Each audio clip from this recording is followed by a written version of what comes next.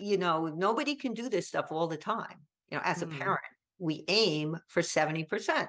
70%. Some days, 50% is all we can manage. And sometimes even 10% can make a real difference in a relationship. That I feel like is with everything. Parenting is so hard, and you learn all these, like, you need to do this, you need to do this, you need to do this. And then when you feel like you're not doing it 100%, 95%, 90%, you're failing.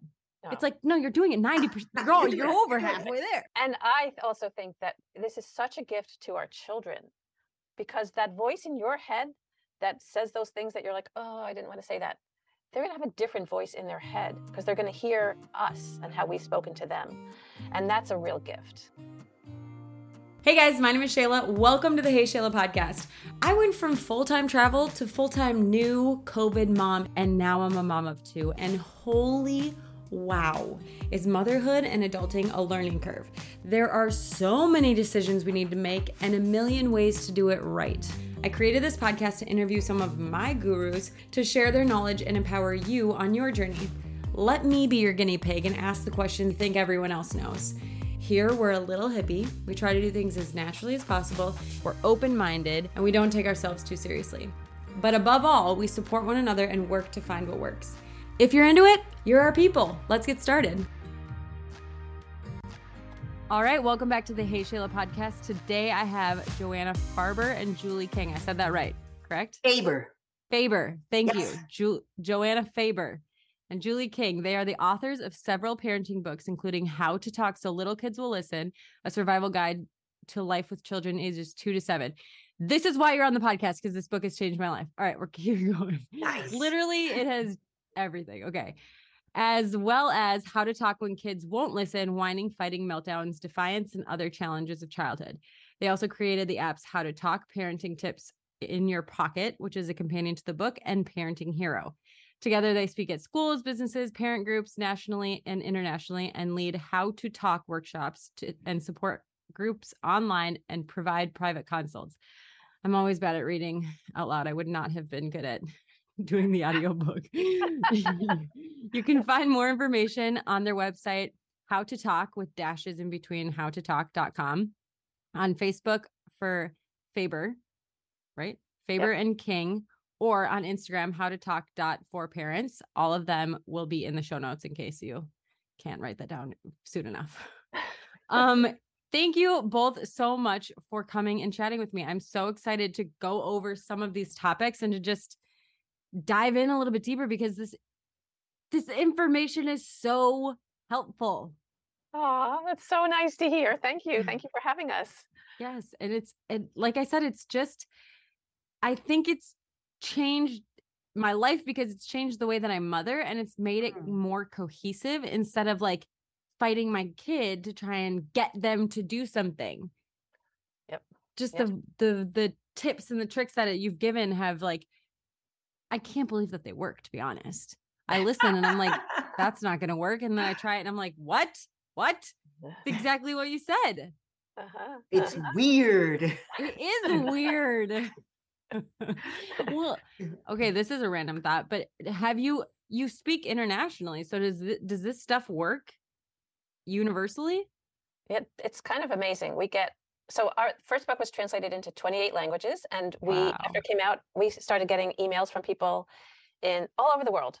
Joanna, help me out. Slovenia, China, Australia, France, Poland, France. Like, we could go on, like all over. And we actually did a series of workshops in China, where the typical parenting strategy, as you can imagine, is quite different from what we're writing about. And they were so excited to learn what we were teaching, and they were using it with their kids and coming back with great stories. So it really speaks to people from so many cultures. That is fascinating, because I feel like family units, parenting styles, all of that is so different. But I guess your child is just running on biology, evolution, instincts, and we're running on culture, right? That's so fascinating. Yeah. I was actually never more nervous than when I was going to give a talk to a group of Chinese parents, actually here in the New York, New Jersey area because I knew them as, very, strict parents who have very high achieving children. And they actually wanted me to comment on the Tiger Mother book. And I thought, this is just not going to fly. Yeah. And it flew, when they did those exercises and they role played the different responses, with the parent, threatening the child or scolding the child or ordering the child around, then you would hear the audience call out all these angry, defiant responses. And they loved doing the problem solving, and they laughed, and they they said, we want to do this with our kids. Yeah. And they had memories of, as children, of parents, being very strict with them or being more understanding, and they had strong emotional memories. And I just, came away with the conclusion that we're all human beings. Totally. We want to be heard. We want to be validated. We want autonomy. It's really cross-cultural. That's wild. Well, and when you would give examples in the book of certain things that your kids want, that just hearing for the first time, you're like, oh, that seems weird. And then you would give the example as an adult. You'd be like, I mean, I've overdone this example because it just blew my mind. So we'll do it for the 17th time. But sure, my kid, we went to Starbucks and got a cake pop. And instead of saying, no, like, stop looking over there. How about this over here? Come over here. And like distracting, we went over, we checked out the cake pop. I asked her what she liked about it. Do you like the one with sprinkles or no sprinkles? Blah, blah, blah, blah, blah. And to me, that's counterintuitive because that's not how I was raised. It was like, you want something, you can't have it, we're going to go the other way. Not, oh, I'm going to look at it and see what you want. And so as an adult, if I have an idea and someone else disagrees with me and they dismiss my idea and start talking about theirs, I don't care what you have to say. Like, I'm not interested in what you explaining your idea. If you go, oh, Shayla, that's a really good point. I like what you're saying there. I actually disagree though, because of blah, blah, blah, blah. Boom. I'm listening. Right? Yep. But you don't think about these things for your children for whatever reason. Yep. I think I'm sorry, go ahead, Julie. I was just going to say, I think that oftentimes what comes out of our mouth is the voice in our head that was put there by our parents. And so many of us had our needs and our feelings dismissed. Like, no, you don't want that. Don't look at that. Yeah. It's not important. And so that comes out of our mouth when we see our kids having feelings we don't want them to have, and as you say, it's not helpful. Sorry. And also, we have so many things we have to get our kids to do. We're managing them all day. That's a good point. And we're in this role, and it's hard to step back. When you say, you have to brush your teeth, and your kid says, I don't want to brush my teeth. You're going to say, well, you have to. Your teeth will rot and fall out of your head. Yeah. It's my job as a mother to make you brush your teeth, or as a father, as a parent. And it doesn't occur to us to say, oh yeah, brushing teeth. You don't like that feeling of the toothbrush scraping on your teeth, and it makes you feel kind of choky, and you don't like the taste of the toothpaste. To start with acknowledging the feelings, it just doesn't occur because we're so deeply set in that role. But if we do that, that's a great point. Then something opens up. Oh, mom understands that it doesn't feel good, and I don't like the taste of the toothpaste. Now we can move forward. Yes. Different toothpaste. Yeah. Try different flavors. Or it's fine. Oh, I don't like it, but I have to do it. It's so hard to put up with, but we really have to do it. So we still have our teeth. What should we do? Should we play a funny song? While we do it, we'll know by the end of the song it will be over. Or we have all kinds of things. Actually, is that in our second book? In our second book about games that you can play with brushing teeth, because that's a big challenge for a lot of parents. And I wanted to also add, when I first started talking about, because you wouldn't be surprised maybe how often I talk to parents about how to get their kids to brush their teeth. So it's like a popular topic because it's such like every night. You feel like some people do it twice a day. I'm like, oh my God. But as adults, do we have this reaction at night? Do we say, oh, I don't want to brush my teeth? No, we were like, I have to brush my teeth. I just do it. Right. Mm-hmm. So when I first started thinking about this issue, I'm like, why is this such a big deal?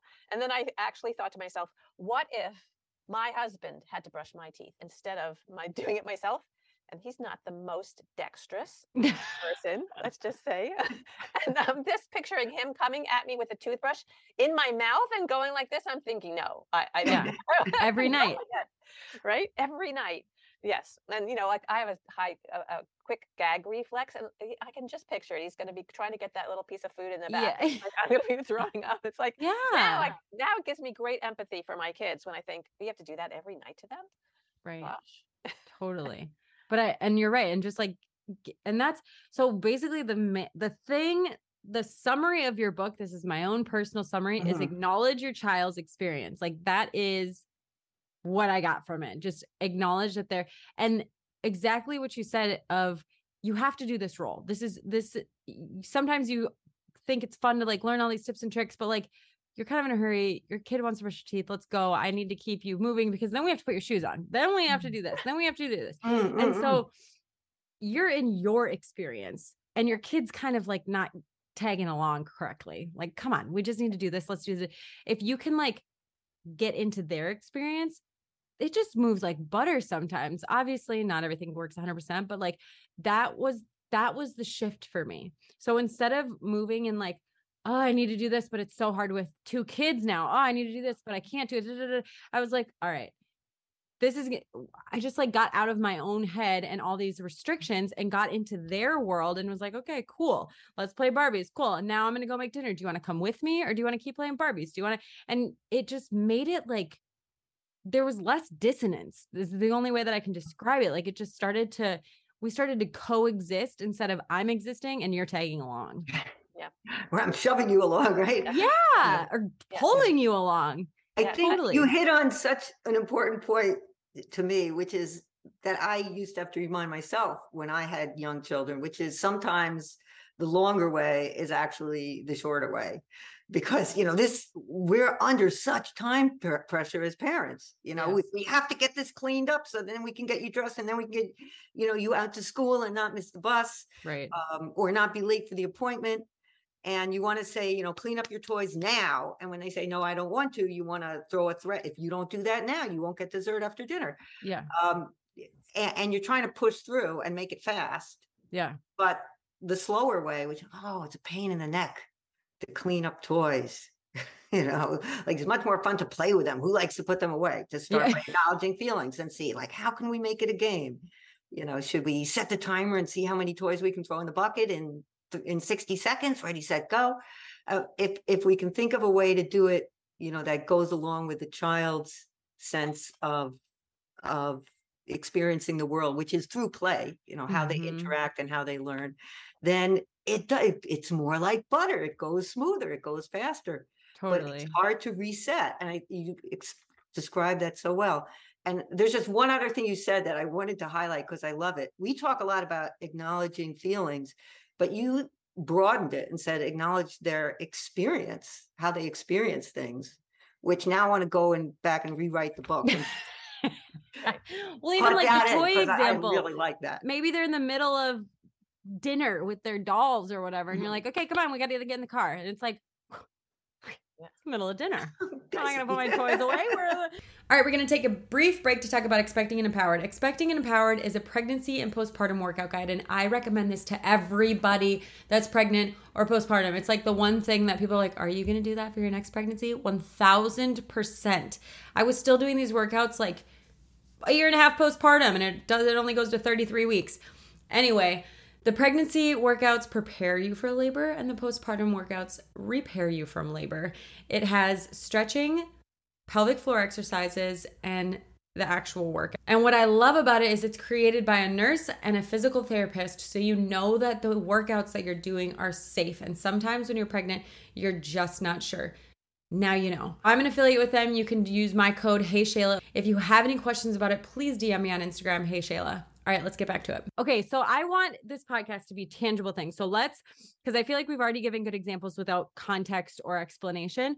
So kind of, I picked out a couple that I found helpful for me. I don't know. And it's so that I can talk about it too, I guess, from the book that you had written. So the one thing that, well, first acknowledging their experience, which we kind of talked about, but the second thing that actually blew my mind, and I don't know if this is a universal child thing or if my kid's just good at it or does it, is pretend. Pretend has changed everything. Oh. If she can't have a popsicle, I will give her a pretend pop. Do you want to, we're going to play. And now she'll be like, how about pretend? I'm like, oh, a pretend pop. You could have 5. You want 5 pretend popsicles? You got it. Or if she needs a blanket to hide under, and I'm like, we're in Target. I don't know. I'll be like, oh, okay, here. Do you want a big one or a little one? And I'll whip it open and throw it over. Totally content. Is that I feel like some kids might not be on that pretend train. Some kids might be more logical, but like, can we talk about pretend a little bit? Yeah. I mean, I think that is true. I do have, when I do workshops, I get parents who say, I try to pretend, and he's like, Mom, that's not a real blanket. Right. Use it, right? And so for those parents, I say, use a different tool. Yeah. Right. Sometimes kids they grow into pretend play. And some kids are just really into the logical, concrete, like, I want to know how the world works, and don't talk to me about pretend. Yeah. When it works, it does feel like magic. It is in a way like magic, right? I mean, Yeah. And it's, it's not just a trick. I like to tell parents, it's a way of acknowledging, like, your daughter wants to be hiding under a blanket and we don't have a blanket. It's a way of saying, oh, you really like to hide under a blanket. Let's pretend you're hiding. Oh, I can't see you. Where did you go? Yeah. And she has the experience of it. So it's not just a trick when it works. We're really joining them in what they want and how they want to experience the world. Instead of saying, but honey, can't you see we don't have a blanket? Right. And also, you said, hey, in pretend you could have 5 cake pops. You could have 500. Yeah. As my mother used to say, when you're giving in fantasy, you don't have to be cheap.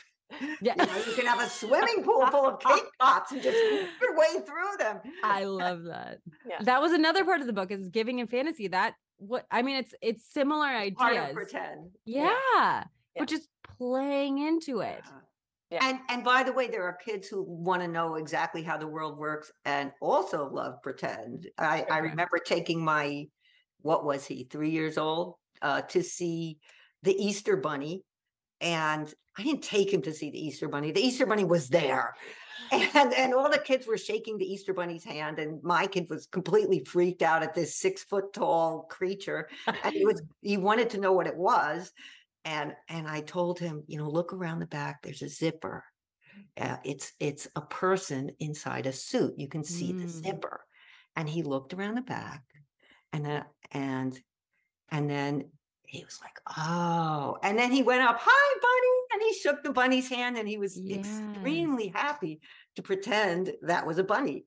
Right. He also wanted to know what the reality was, so he could join in on the pretending instead of be confused by it. Yeah, totally. So what would you say for a kid that is very logical? Like, if the pretend doesn't work and somebody, I mean, that's a good example of explaining the logical thing because they're freaked out by this huge thing. Well, it's just a pretend thing. Oh, okay, I understand. I'm not scared anymore. But if you've got a kid that's like, I need a blanket, would it just be the explaining of like, look, we're at Target, we don't have a blanket? Or what would, I mean?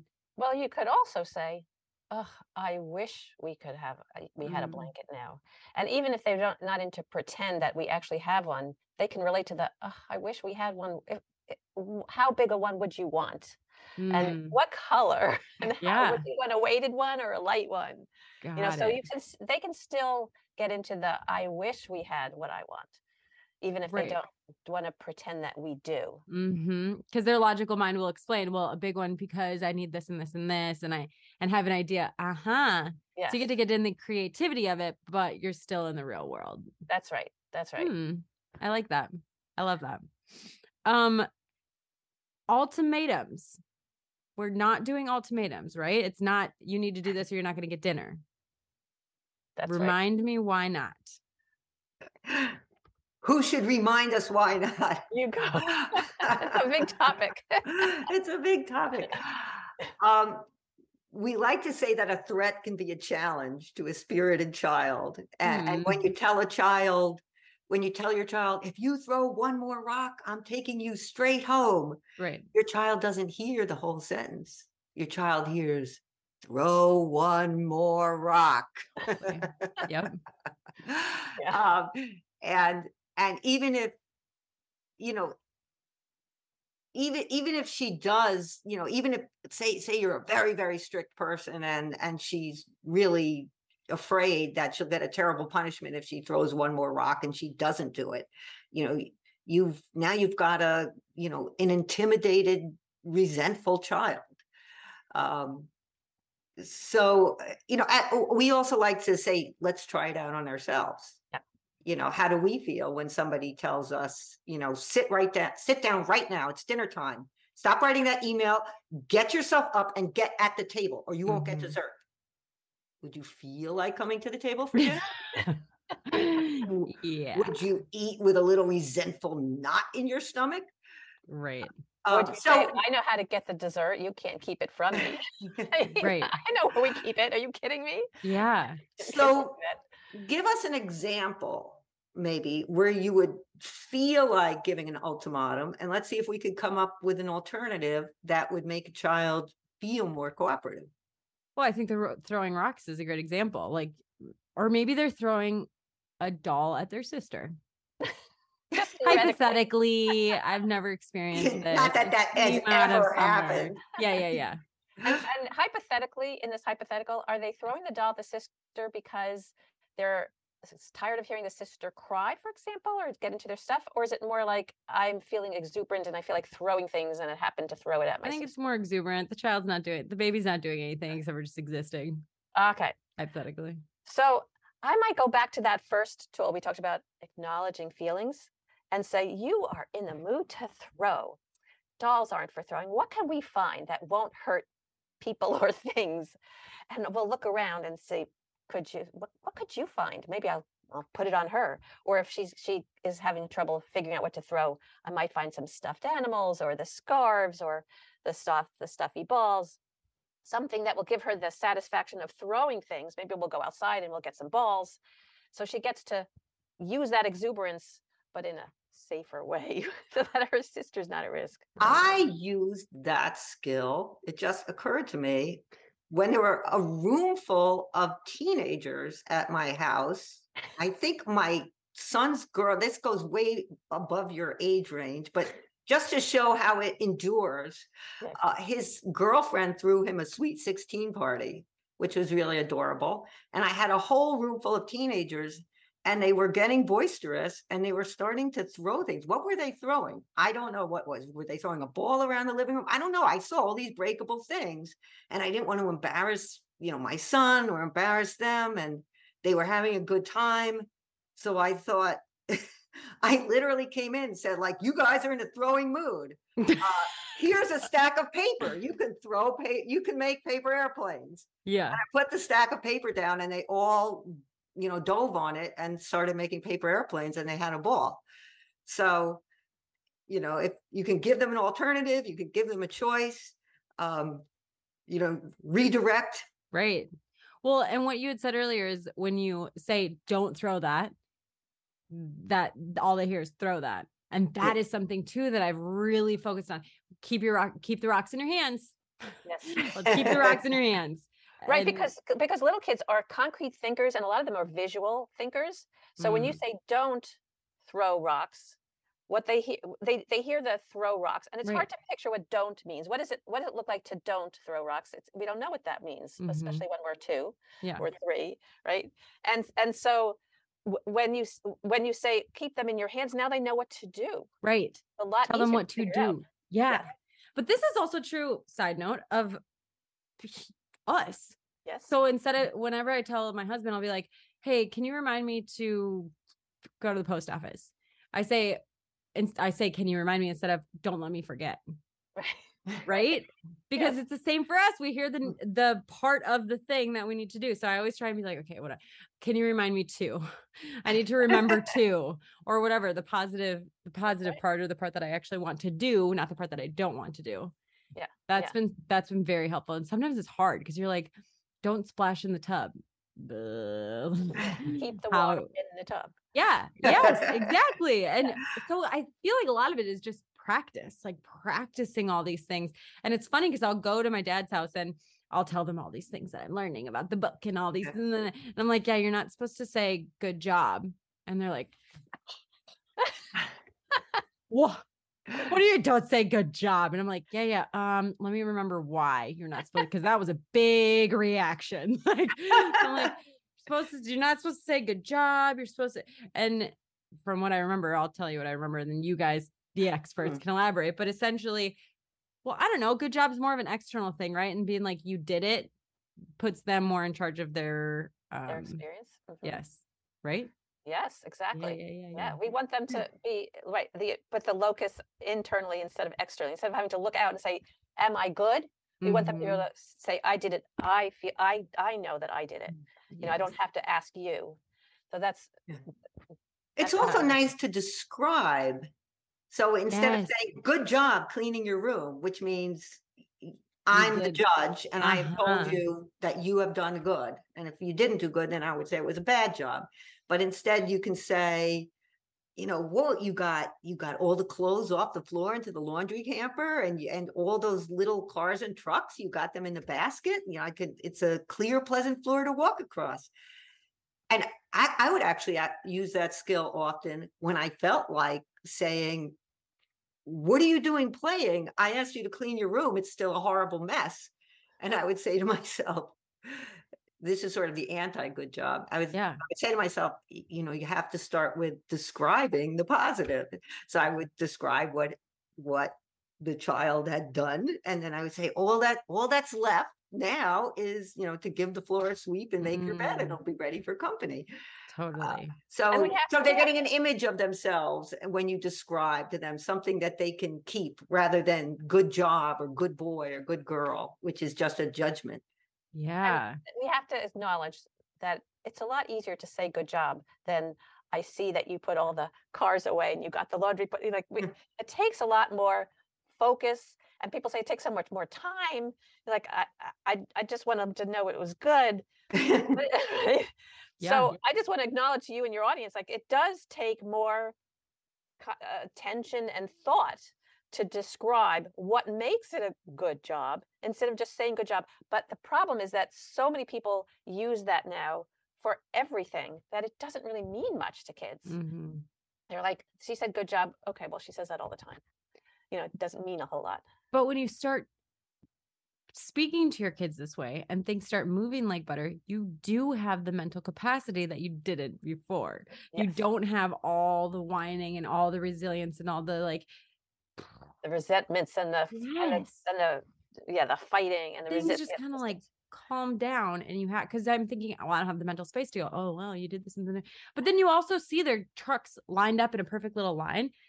We did that intentionally. So for you to say, wow, I see something that you clearly did intentionally, you did it, that's awesome. I don't know. Or you just don't even, you just say, I see the trucks. You can have enthusiasm. Wow, look how straight they are. You took the blue one and then the green one and then the red one. They're all lined up perfectly and they're all facing the same direction.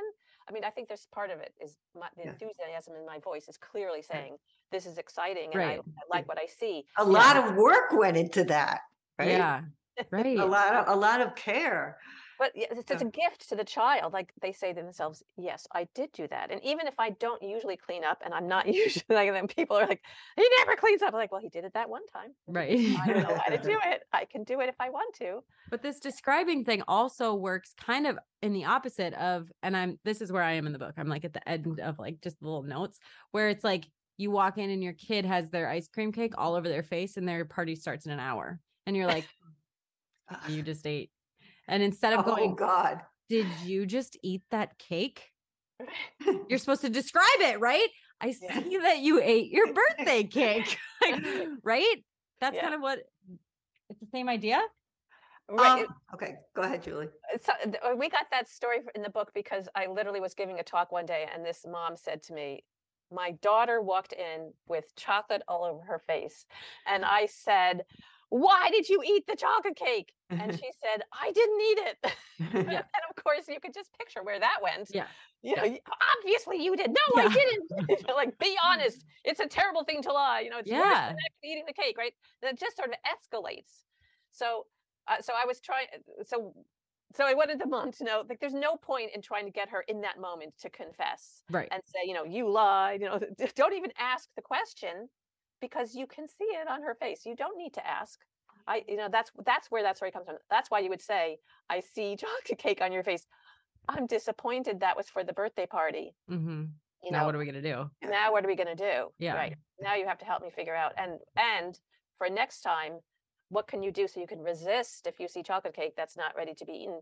Or the way my mind works, also, where could I put the chocolate cake next time so she doesn't see it, so she's not right. tempted? Well, that's what occurs to me is a lot is going to depend on the age of the child. Yeah. Oh, I mean, if we're talking about a 2-year-old who was looking at a chocolate cake on the table right in front of her, Yeah.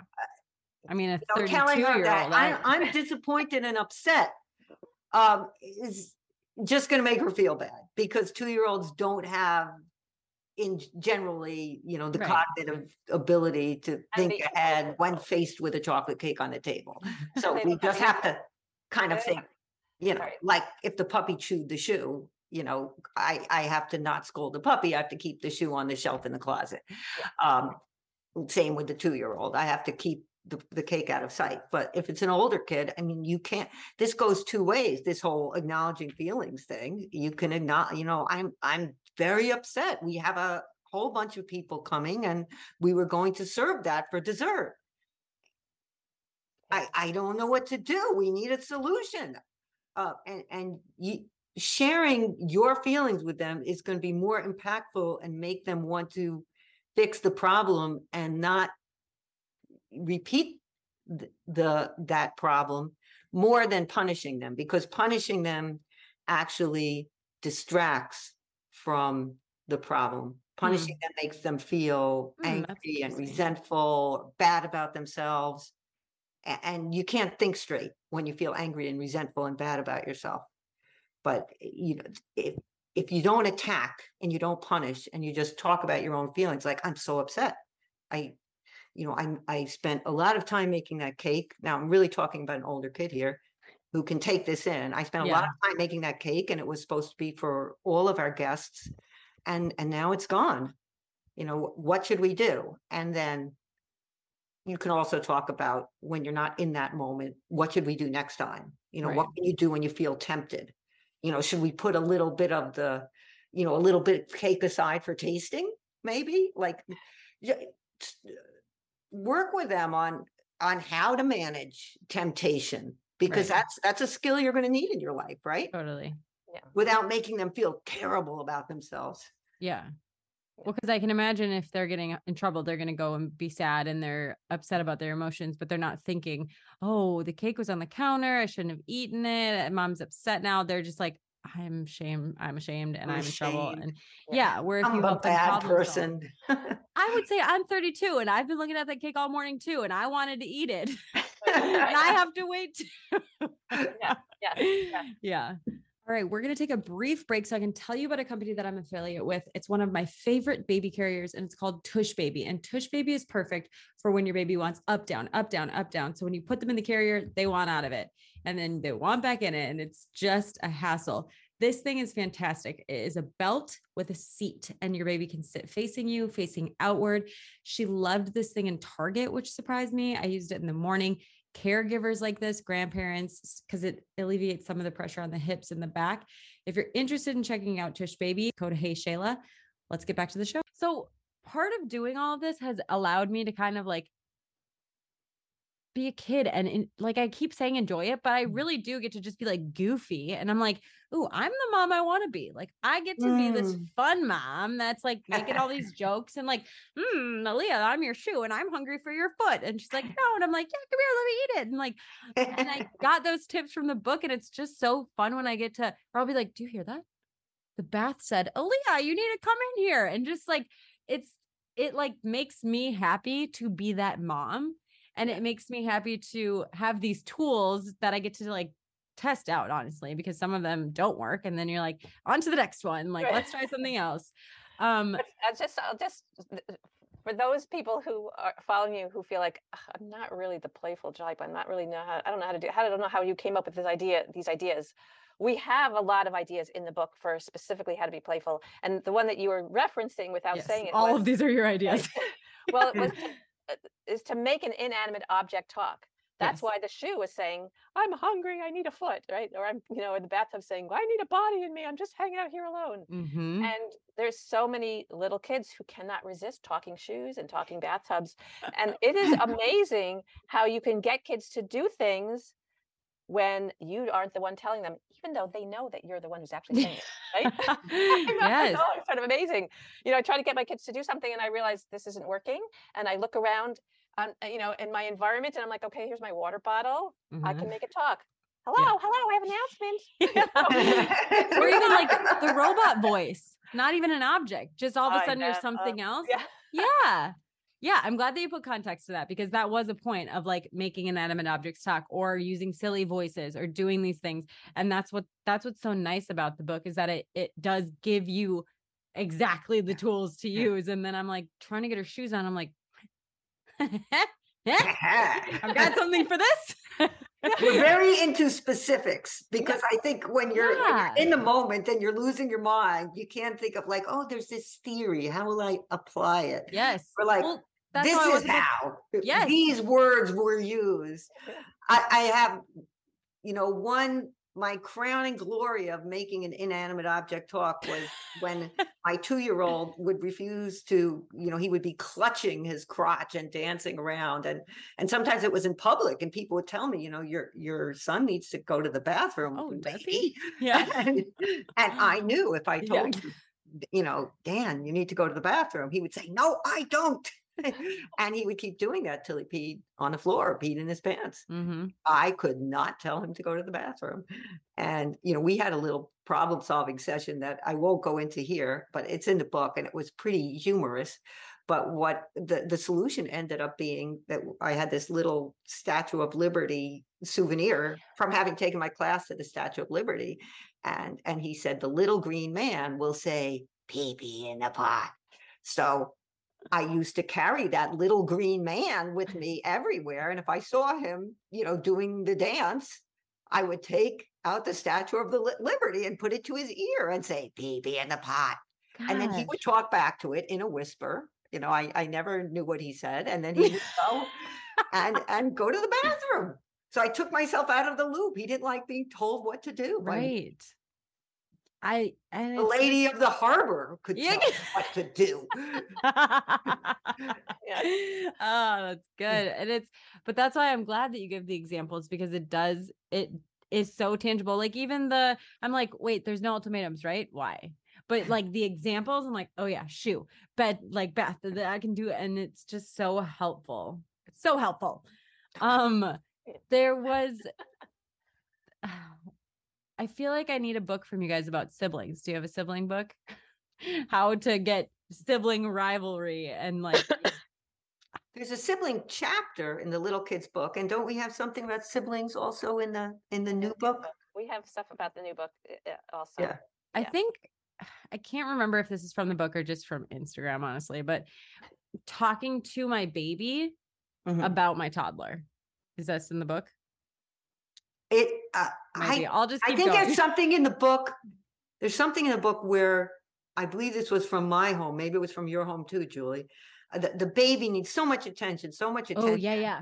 And so when I was, diapering the baby or dressing the baby, I would talk to him about his big brother. I would say, you should see what Dan did today. He came home from school and he had a drawing that he made of a monster and it had big, scary eyes. And the baby doesn't care what you're saying, but the little brother, the older brother is just beaming with joy. Right. As you're taking care of the baby, he's sort of the star of the show. Yeah. Absolutely. Is that the one you were referring to?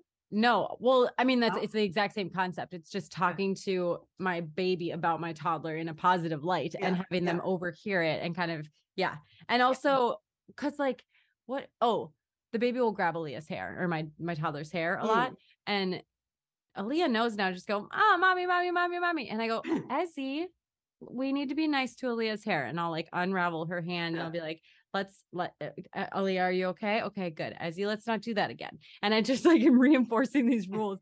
And my brother-in-law was on the phone with me one time. He's like, are you talking to the baby? I'm like, I am reinforcing things and Aaliyah is overhearing and this is working very well. Yes, I am talking to the baby. Yeah. But I also, in the book, I do remember you talking about having your toddler be the baby and be like, oh, come here, little baby. And like, because you're giving all this baby attention to the baby. And then to then treat your toddler like that. Sometimes, I mean, Aaliyah likes it. I wrap her up and snuggle her and kiss her like I do the baby. Yeah. And she just thinks it's the greatest thing ever. And it's, I don't know, just kind of an interesting thing because you're always like, you're the big kid. You're the big kid now. You're a big girl. Right. And it doesn't make them feel like they're getting what they want. I learned that trick from a mom in my very first group because she had raised a couple of kids and then she'd started over again. So she had like kids that were late teens and then she had the babies again. And so she said, oh, well, sometimes kids need baby time. I'm like, oh, baby time. And then I started to notice, yes, even our big, once they're 2, they're not little, they're big kids. But even the big kids, sometimes they look at their babies, the babies around them, and they're like, I want that. And if we say, do you need some baby time? Even my daughter, she would climb into my lap. She would, she would need baby time. She would suck on my sweater as if she were nursing, and I would pat her, oh, my big baby, my big baby. And then, a couple minutes later, she'd pop up and she'd be a big kid again. It's like a fill up. They need that. Well, it's an undivided attention that you're giving this baby. So it makes sense that they would want the same sort of attention. Yes. We want them to not need it. That's why we tell them they're big, right? You're a big kid. Yeah, totally. I can't have 2 babies. Yeah. I need you to be bigger. Yes. But, so it seems counterintuitive to say, oh, you want to be a baby too? Because the other thing that kids will do is they'll start talking baby talk. The 2 or 3-year-old will say, mama, mama. And they're like, don't do that. Oh, yes. Yeah. The parents will come to me like, I can't take the baby talk. I'm like, treat her like a baby. Take her up, pick her up, nurse her, pat her, tell her, oh, my big baby. And then she'll get what she's needed. She's telling you she needs to be treated like a baby. Interesting. When I take these, because I'm telling my sister about this book, she has a 5-year-old and she treats me like I'm the expert just because I've read the book one time. She's like, all right, how about this? And she's like, he's riding his bike out and I tell him he needs to come inside and he says no. And I go, oh, I know riding your bike is really fun. And I validated it. And he goes, no. Or he'll be like, oh, just one more time or this. And I'm like, I think you need the next book. I think you need the next book of like when kids are how to talk when kids won't listen. And so I put her on both of them, but like, maybe it's just different. Maybe I'm in the sweet spot of 2.5 where all these things are working, but like, if they don't work, then what, you just try a next trick? So he's riding his bike out. Well, one of the things that we say in our book is we don't want to disempower the parent. You have to do what you need to do and you might need to take action. Right. So if your kid is slugging his little sister, you're not going to like, oh, you really feel angry at little sister? Yeah. I can see how upsetting it is to you. You wish you would go back to we could give her to an orphanage. You're going to stop the kid. And right. If your kid, sails off on his bike, without the helmet, it's like, oh, you're not going to just say, oh, it feels nice to ride with the wind in your hair. You're going to, put your hand on the bike and say, I can't let you ride without a helmet. Don't want you to suffer permanent brain injury. Right. It feels so nice to ride with the wind in your hair. Yeah. Unfortunately, I can't let you ride without a helmet. Right. So, what do you want to do? You have a choice. You can wear the helmet and ride your bike, or we can choose another activity. So we're going to take action, but not, what is the matter with you? Right. We can take action while acknowledging feelings. Right. And then we can help a child move on with a choice, or we can put the child in charge. What kind of activity can you think of that doesn't require a helmet? Put him in charge or her in charge. Why should you have to do all the thinking? So there's various ways you can go with that. But no, we don't want to disempower parents and say you just sit there and acknowledge feelings and you don't, move to take action for the health and safety of your child and the health and safety of your sanity. Yeah. Oh, honey, you don't feel like going to bed. Well, you could stay up all night. I'll entertain you. Right. Yeah. You can say, oh, it's hard to go to bed. You don't want the fun to end. It's sleepy time. Mommy needs to sleep. You need to sleep so we can get up in the morning. What should we do? Do you want to read a story or do you want to listen to music to help you fall asleep? Well, and do you think that, because I kind of thought if she starts doing these things and starts validating him, he'll feel more understood and then be more cooperative. So it's not just like it didn't work that time. It's like, we'll start trying it for like the month. And then by the end of the month, hopefully he feels in general more validated, because I'm going to start with, he's a great kid. All kids are good kids, but sometimes there was actually a study done on that where they had parents sit down and play with their children and interact with them over something like making a puzzle. And one set of parents, they told to give their kids a lot of directions and a lot of commands, like, no, not that one. Start with the corner piece, put that back now. And the other set of kids, they said, follow your kid's lead. Don't tell them what to do. And then at the end, they had the parents say, it's time to go, get your coat and we've got to head to the car. And the kids that had been ordered around for the last 20 or 30 minutes were very resistant. Mm-hmm. And the kids that had been allowed to take the lead, okay. I think there's a nice aura effect because we don't always do this. Sometimes we say like, oh, we have to get in the car, we're late. Right. And the kid that has been ordered around all day is the kid that's more likely to dig in her heels and give you a hard time. So I think your instincts are correct on that. I don't know if Julie has a different perspective. I agree. I was just thinking about how when my oldest was 2 and we had this regular appointment that was like a 10-minute drive. So of course I always left 45 minutes at least to get there. Yeah. Right? And he was definitely a kid who had his routines. When we got to the place where we were going, there was this pole, I think it was some sign, no, do not park sign or something. And he had to twirl it around 3 times. And we had to go inside and he had to line up the chairs a certain way before they all had to be done a certain way, which was part of the 45 minutes day.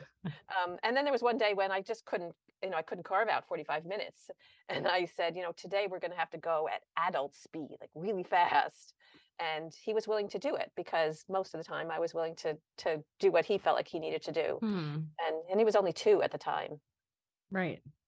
Well, yeah, I think that's, just how, it's like if your boss is just micromanaging you, you're pretty resistant to everything. If they like appreciate the creative ideas that you have, you're more likely when they have some feedback or whatever.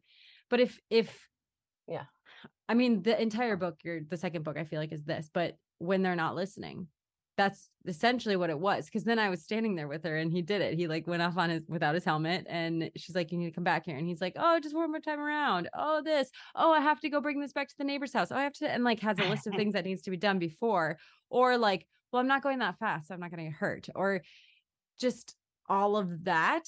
Is all of that what the second book is all going to help with, I guess?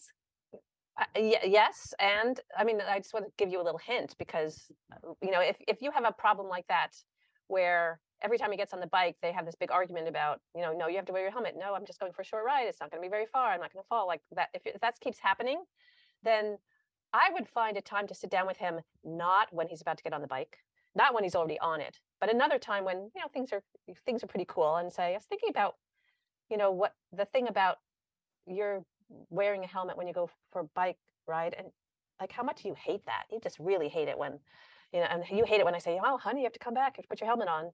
You don't like how the strap feels on your chin. You don't like how it squeezes your ears.